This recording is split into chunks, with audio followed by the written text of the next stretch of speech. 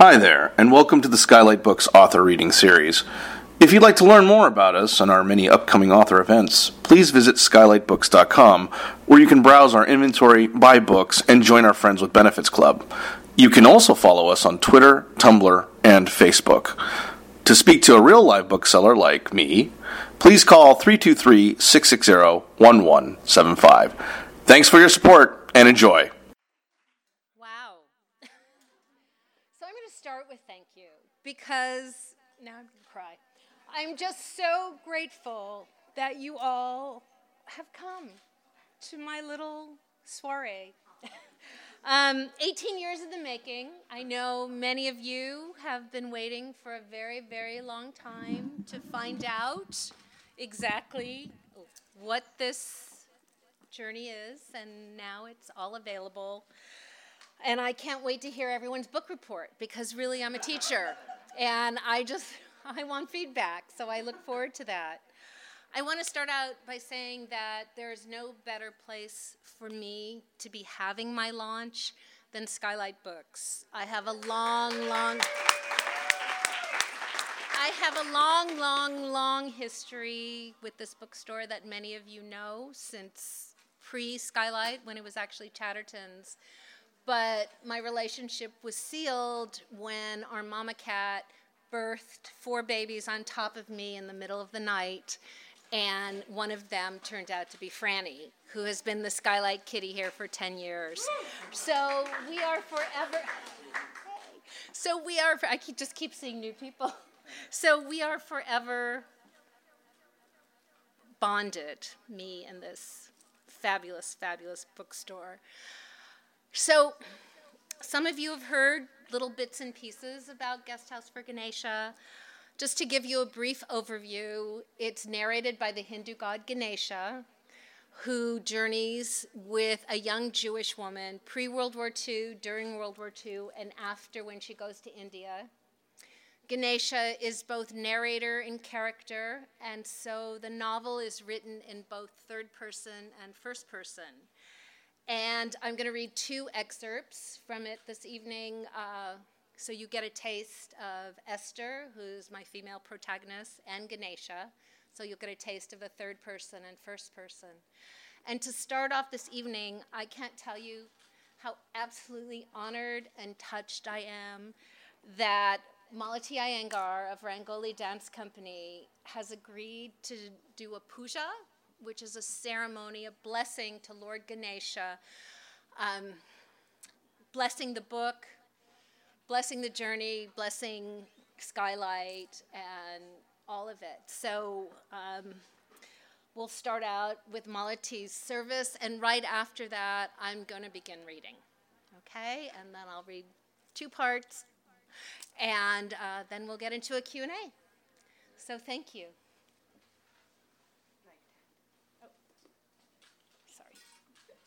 I'm left-handed.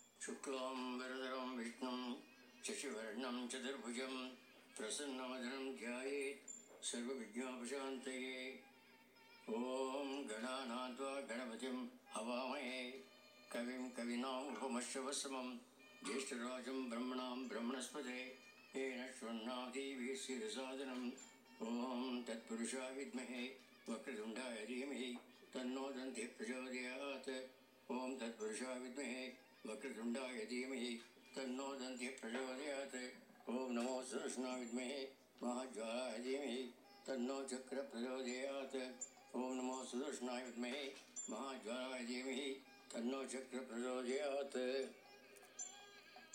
अस्मद्गुरुभ्यो नमः अस्मत्परमगुरुभ्यो नमः अस्मत्सर्वगुरुपरम्पराय नमः श्रीमते रामानुजाय नमः श्रीमते वेदान्तदेशिकाय नमः श्रीपराङ्कुशदासाय नमः श्रीमद्यामनोने नमः श्रीराममिश्राय नमः श्रीमते जटगोपाय नमः श्रीमते विश्वक्सेनाय नमः श्रीये नमः श्रीधराय नमः अस्मद्देशिकमस्मदीव परमाचार्यान् शेषान् गुरून् श्रीमल्लक्ष्मणयोगिपुङ्गव महापूर्णं मुनिं यामनं रामं पद्मविलोचनं मुनिवरं नाथं षडद्वेषं सेनेशं श्रियम् इन्द्रासचरं नारायणं संश्रये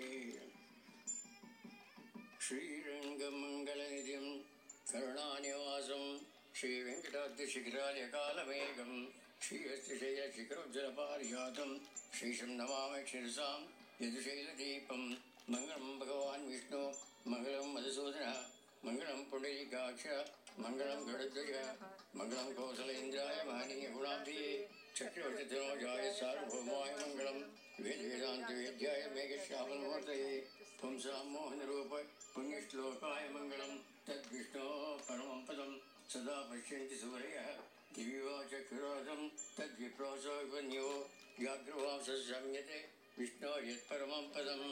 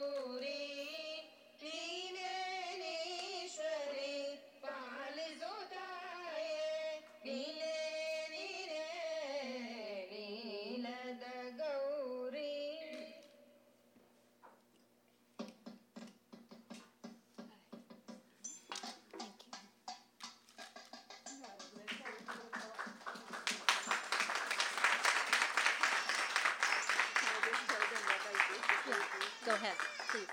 शुक्लाम्बरधरं विष्णुं शशिवर्णं चतुर्भुजं I just wanted to very briefly share with you what I did. When we ring the bell, it is to wake up the Lord and wake up the people, saying that there is some event happening. And that sound is supposed to resemble the sound of the first sound that was created in this world, called the Om. And then we offered the sacred, all those turmeric powder and the vermilion, all those powders, and then the flowers. And the offering was the fruit and some nuts to the Lord. And then we had the incense, asking for an auspicious beginning and a continuation of success to Judith and her book and all her ventures.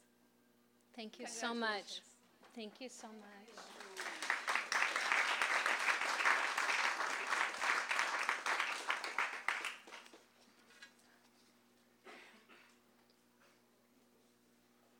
Dance, he whispered ever so softly. Dance, without memory of your heart being sundered. Dance, never knowing sorrow and pain ever kissed your lips.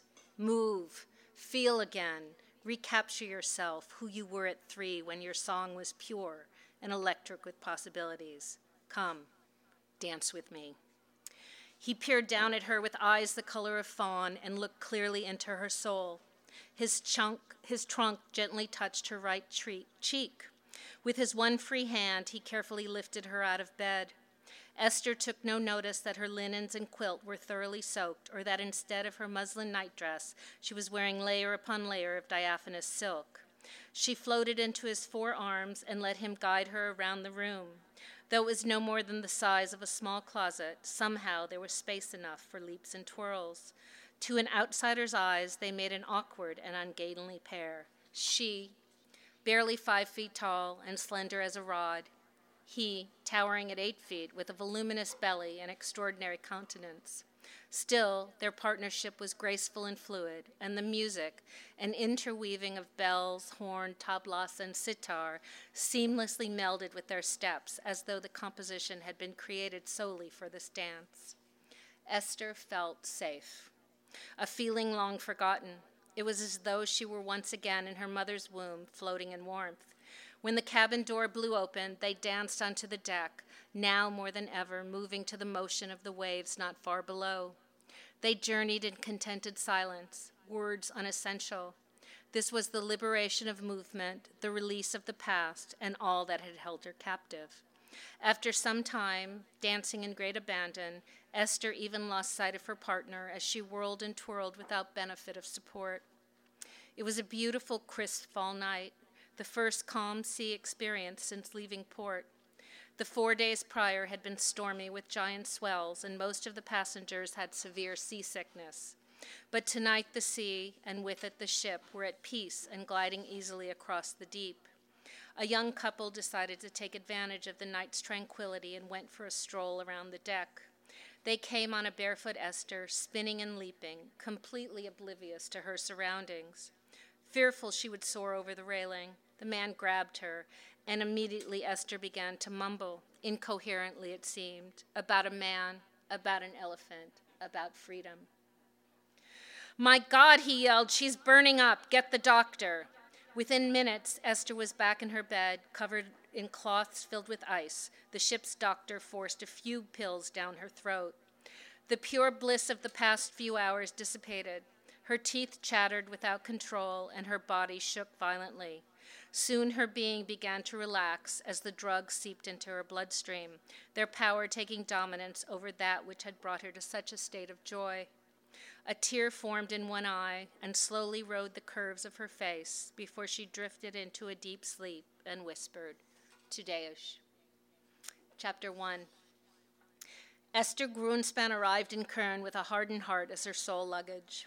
An uncommonly sweltering September day was her welcome, as well as a language that sounded like her native Yiddish, yet foreign in structure and comprehension. A formidable determination guided her actions. "Stanzia! Ich darf a stanzia!" "Lodging. I need lodging," Esther demanded of the first person in uniform that crossed her path. "Wo kann ich opsun stanzia? Where can I find lodging?" Her articulation was clear and direct, emphatic. Quizzical, the man's eyes skimmed this plain-faced young woman from her faded long-sleeved cotton frock with one rounded collar to her scuff laced-up shoes. Small in stature, with thick blonde hair pulled away from her face in a tight bun, she was unadorned and clearly out of place. "Was? Ich verstehe Sie nicht. I don't understand you," he said, waving her away and pointing towards the train terminal. Without a note of thanks, Esther headed in the direction he indicated. Once inside the terminal, she strode through the cavernous building to consider every booth, kiosk, and stand until she found a corner counter with a large sign overhead announcing Informationen. This was close enough to the Yiddish Informatia for Esther to push her way to the front of the line, disregarding the glares and loud protests of those in her way. She paid them no heed. Patience was no longer a part of her framework. It had been displaced by entitlement and self-preservation. The recent devastating turn of events, Tadeusz's action, his rejection, and such a public spurn of her, of them, of all their plans, had shaped an impossibly conceived scenario. Esther's one priority now was Esther. She repeated her request to the man behind the counter 3 times. Each time she enunciated every syllable more precisely, then more slowly, but colored by rising frustration. The official, while clearly annoyed, noticed her youth and asked, "Wie alt sind Sie?" Old, Esther thought quickly. Old, just like in my language. Although the other words made no sense, she correctly assumed he was asking her age. 17, she said. The man shrugged his shoulders, rolled his eyes, and turned to help the person next in line. Esther leaned over and grabbed the pen on his desk. In clear, thick lettering, she wrote the numbers 1 and 7 on her palm. Standing on the tips of her shoes, she stretched her left arm high and held it up close to his face. With a snort, he reached into a pile under his desk and thrust a piece of paper in Esther's expectant hands. She looked intently at the page's Gothic script and line drawing of a building. This must be a place for young people to stay, she deduced, for next to a name and address, 16 through 22 was printed. A map of the area with a large X seemed to mark its location. Expressing no appreciation, Esther turned quickly, jostled the 3 people beside her, and ventured out into her first metropolis, a location so far away from all she had ever known as her meager resources enabled, a place with an assurance of anonymity and seclusion. If she could still muster gratitude for anything, it would be for this. And in the only way anguish can be subdued, if not entirely vanquished, Esther never stopped moving during those first self-exiled months. She couldn't. She could not allow herself to sit idle, not even for a few minutes, for if she did, memories of him, of them, of what was, would deluge her mind. Emotions that she now strained to destroy or deny ever existed would take over, and she would be rendered helpless, powerless, as she had been, and as she promised herself she would never be again. She devoted her time to establishing a formula for sustenance. Sewing was her foundation. While she strove to grasp the rudiments of German speech, her willpower propelled her to walk up and down the streets of Köln seeking work. She entered every dress boutique and tailor shop she could find with samples of her handiwork as calling cards. "Schauen Sie! Look!" she ordered those she met, holding up one of her tasteful blouses for inspection. The caliber of her skill and artistry supplanted language barriers. She was rewarded with small assignments from 4 tailors after just 2 weeks. Basic tasks, shortening a dress and repairing a pants cuff, were soon replaced by more complex responsibilities, for her mastery was revealed in the simplest exercise. Her stitches were precise, her hems and seams were even, and the presentation of each project was flawless. Stitching, basting, pleating, hemming, altering, darning, tucking, grading, embellishing, blocking, mending. These activities in nature only did breathing for Esther. Daily she sewed from the first hint of light to its last shadow to ensure her new clients received the quality work of which she alone was capable. No matter if her eyes burned, her neck strained, or her fingers ached without respite. Here, in the windowless room, cramped by a single bed, rickety table, rough wooden chair, and hot plate at the noisy, dilapidated youth hostel, Esther's stoic nature took root, growing deeper and thicker by each day's passing. She barely spoke, except as needed to secure a sewing assignment, purchase necessary supplies, or tell one of the other residents to quiet down. It was a raucous building, filled with too many young people, constant comings and goings, stair stompings, door slammings, and shouting. For much of the day, with her focused concentration on work, she was able to ignore any distractions. Such sounds were common to someone who had grown up in a home with 12 siblings.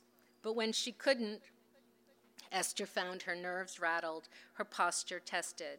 At these instances, she forbade the pent-up tears behind each eye to fall and squashed all but the most basic thoughts if one dared enter her head. After darkness fell, she spent the better part of the night trudging along the riverfront. In 1923, Kern was a chiaroscuro palette of grays and blacks with a few patches of deep brown or the darkest blue breaking through the visual monotony. Most structures housed 3 stories. A few had 4 or even 5. Although some were stout like marshmallows and a handful of others were lean as poles, each was indistinguishable in design, color, and pattern from its neighbor. Esther faded easily into the cityscape, apart from the occasional street lamp illuminating her face's stony glaze. On these walks, Esther contemplated how long it would take the cold, fast-moving Rhine to swallow the torment that she, as yet, could not fully ignore. The memory refused to dissipate, every feather, overcast, and edging stitch in her simple white dress, the posies in her hands, family and friends gathered in the town center, their excited chatter overlaid by klezmer music as the musicians frolicked, and she, standing unaccompanied under their tenderly crafted huppah, waiting, until too much time had passed, until she could no longer remain there, alone. Surely the weight of Tadeusz's abandonment would supersede her ability to swim. And now, turning to chapter 4 to give you a taste. Thank you. Just a little bit more. So that gives you a taste of the female protagonist, Esther. And just a little bit, I want to introduce Ganesha in first person. Chapter 4. Om. A represents the waking state, U, the dreaming state, M, the state of deep sleep. Om, in its entirety, followed by a moment of silence, represents the Shanti, the peace beyond understanding. Om Shri Ganeshaya Namah, praise to Lord Ganesha. I am Ganapati, son of Shiva and Parvati, Lord Ganapati, Lord of the Ganas, the celestial ones, who watch over all, protect all. I am Vignahara, remover of obstacles. I am Siddhi Priya, bestower of wishes and boons. Bodhanath, god of wisdom. Shrarup, lover of beauty. Undanda, nemesis of evils and vices. And I am Kavesha, master of poets. I have 108 names. Most know me by Ganesha, Ganesh, god of the people. But truly, sadly, most do not know me at all, or even acknowledge my very existence. There are countless stories, legends really, describing how I came into being, explaining my unique form, part human, part elephant. Some say I came through my mother's loins, others through her mind, that I came of a wish, a desire to bring harmony and prosperity to all who reside here. Calm. But I came through a sound so pure and clear and true, it has been known so far to only a very few. Om was my birth canal. And I came out dancing at the first flicker of dawn, dancing with a joy and a passion and a freedom not yet to be matched. I long for partners in my movements, but the time has not yet arrived. So I dance for universality, for unity, for the supreme God force present within all things, within all. I smile broadly, ecstatically. When I dance for all, as I am here for all. I am here for you. I have been here a long time, and I know I must remain here longer still, for this is the Kali Yuga, and I am needed here now more than ever. For this is the period of the greatest, darkest evil of man unto man, the time when avenues of possibility and opportunity and hope appear to be cut off, with only despair and desperation emerging in one's path. But truly, this is only an illusion. It is all an illusion. Yet I remain visible to those willing to see me, to let me guide them on. Esther saw me, although she as yet does not know who I am or why I am here for her. Deep within her, she recognized me and carried me forward to accompany her, to support her, to help her triumph over that which took place and that which is to come. This is the Kali Yuga, and the destruction and horror that lies in wait for her will be more immense than the human mind can fathom, more than the celestial ones could conceive. And we remain in the darkest part of that night when even the stars sleep. when the forces of ignorance are in full bloom and the subtle faculties of the soul are obscured. The depth of Kali's rage strikes each corner of the globe and can strike in the very core of one's life, testing heart, testing faith, as with Tadeusz. Ah, Kali, the black one, the dark one, Kali Ma, is the mother, the goddess of destruction and dissolution, but she alone commands transition. Thank you.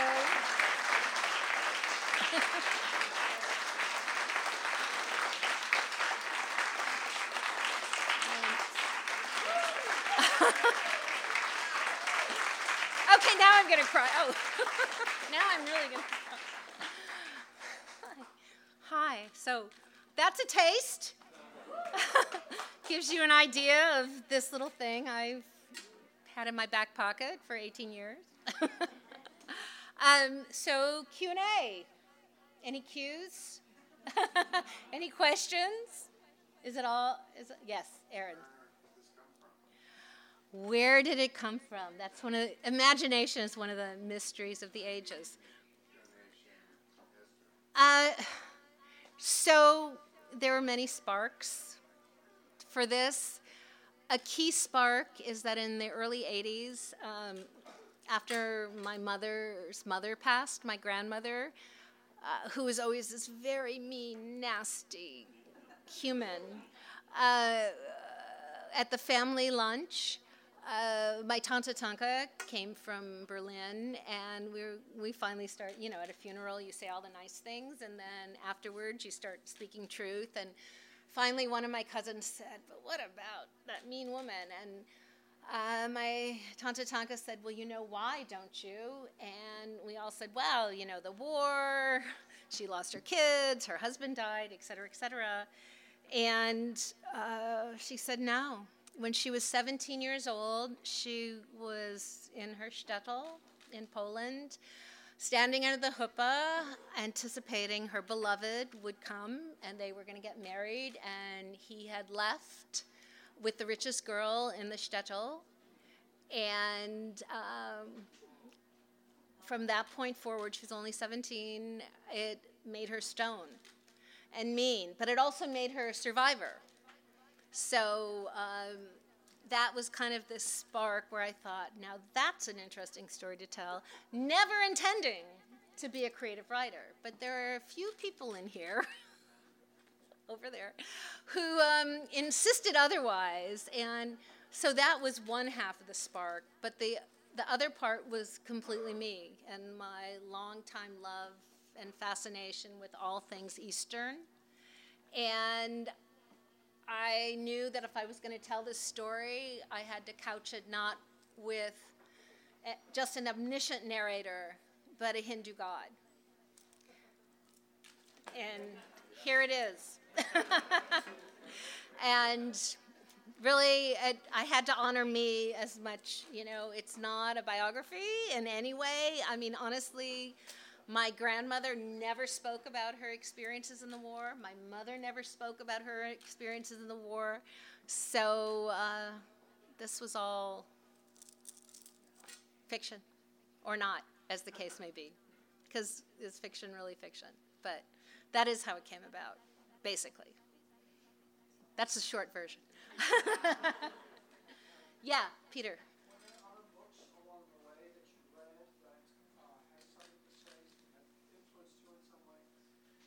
Before I started writing them?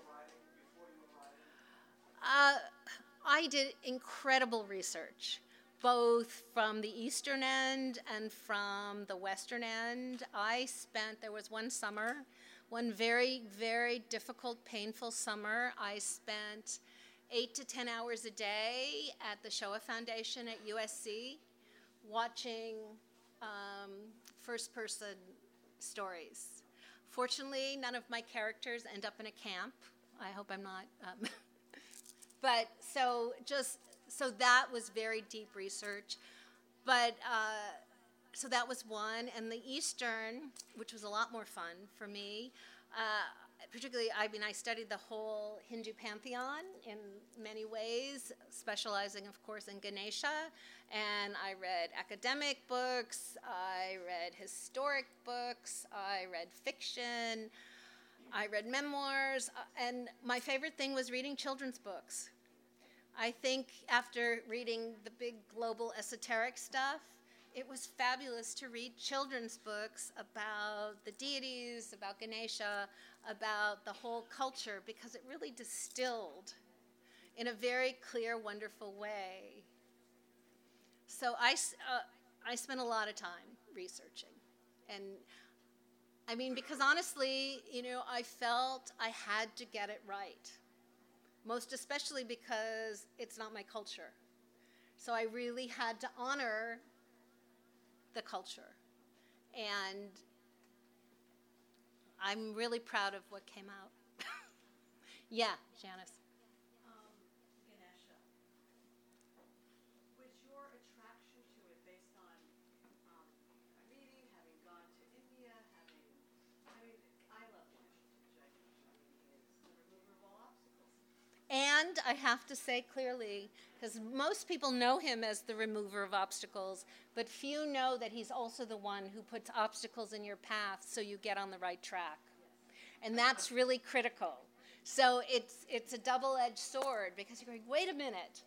So in doing this and having done the deep dive, as I would say, an archaeological dig into a culture that's not your own, but clearly is because it's in your heart, and Ganesha resides there. I was just the vessel. Quite honestly, I don't know how people feel about this, but truly, I was the vessel. I was chosen. Have you had the blessing of his church?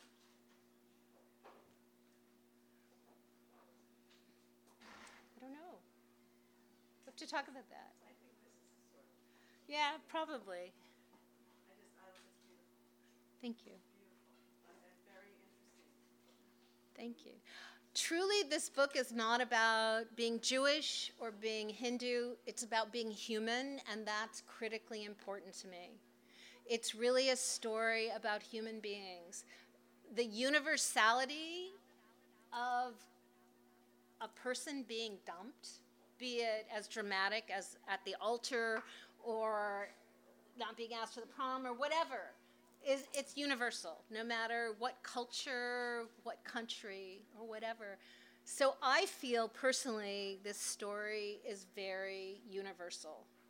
And I'm really proud of that. And the story is about love, the essence of love, which human beings experience. So, such silence. Yes, ma'am. Okay, well, you were reading him speaking, yes? Yes, first person. He is third person and first person. And did you make that up? And how did you dare speak in the voice of a god? Was he in you? I did. I don't know Judith that well.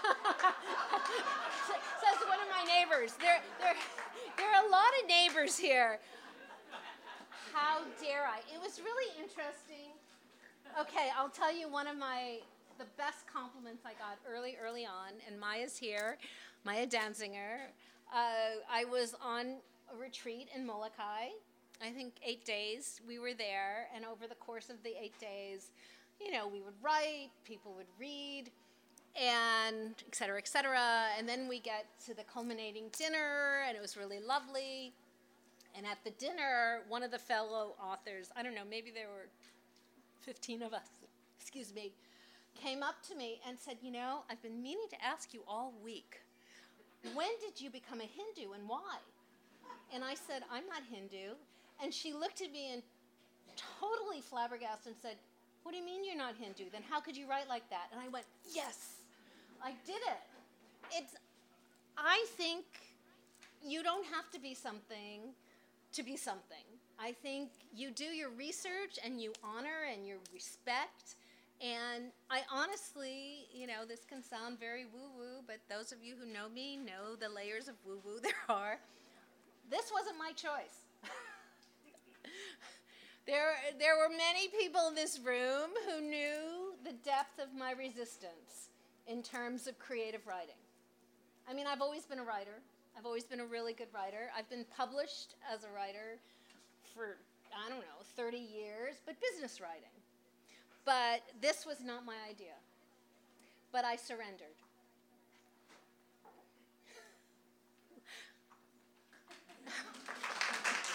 You're very kind. Thank you. Andrea was there then. So Andrea was in the early writing classes, and she heard this come about. You think?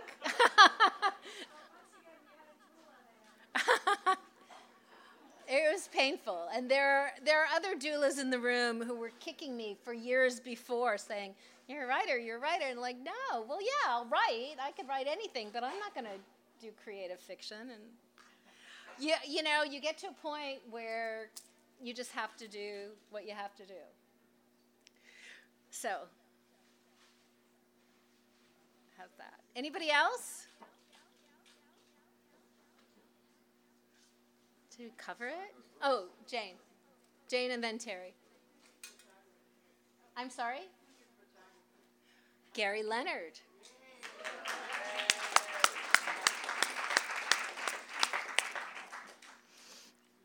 And Terry? What surprised you the most in the process?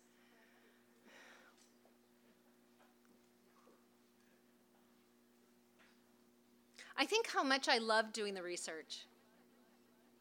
Even the most painful at the Shoah Foundation, it was just fascinating. Actually, I could say too, early on, I think I was in my 20s, I would often kind of be hired by artists to write Guggenheims or some other fellowship for them. And I found that I was really, really good at listening to them, distilling what they're saying, and write the way they would write if they could be a good writer. And so maybe that was kind of training for this, because I took on a big guy. He's a really big guy, and I just knew I couldn't screw it up. So you'll read the book and you'll see.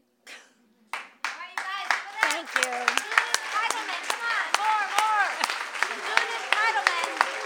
There you go. Thank you for coming. Head up to the front, get yourself a copy of Guest House for Ganesha, and then also head over to the website, guesthouseforganesha.com, you guys. One more time, Judith Titleman.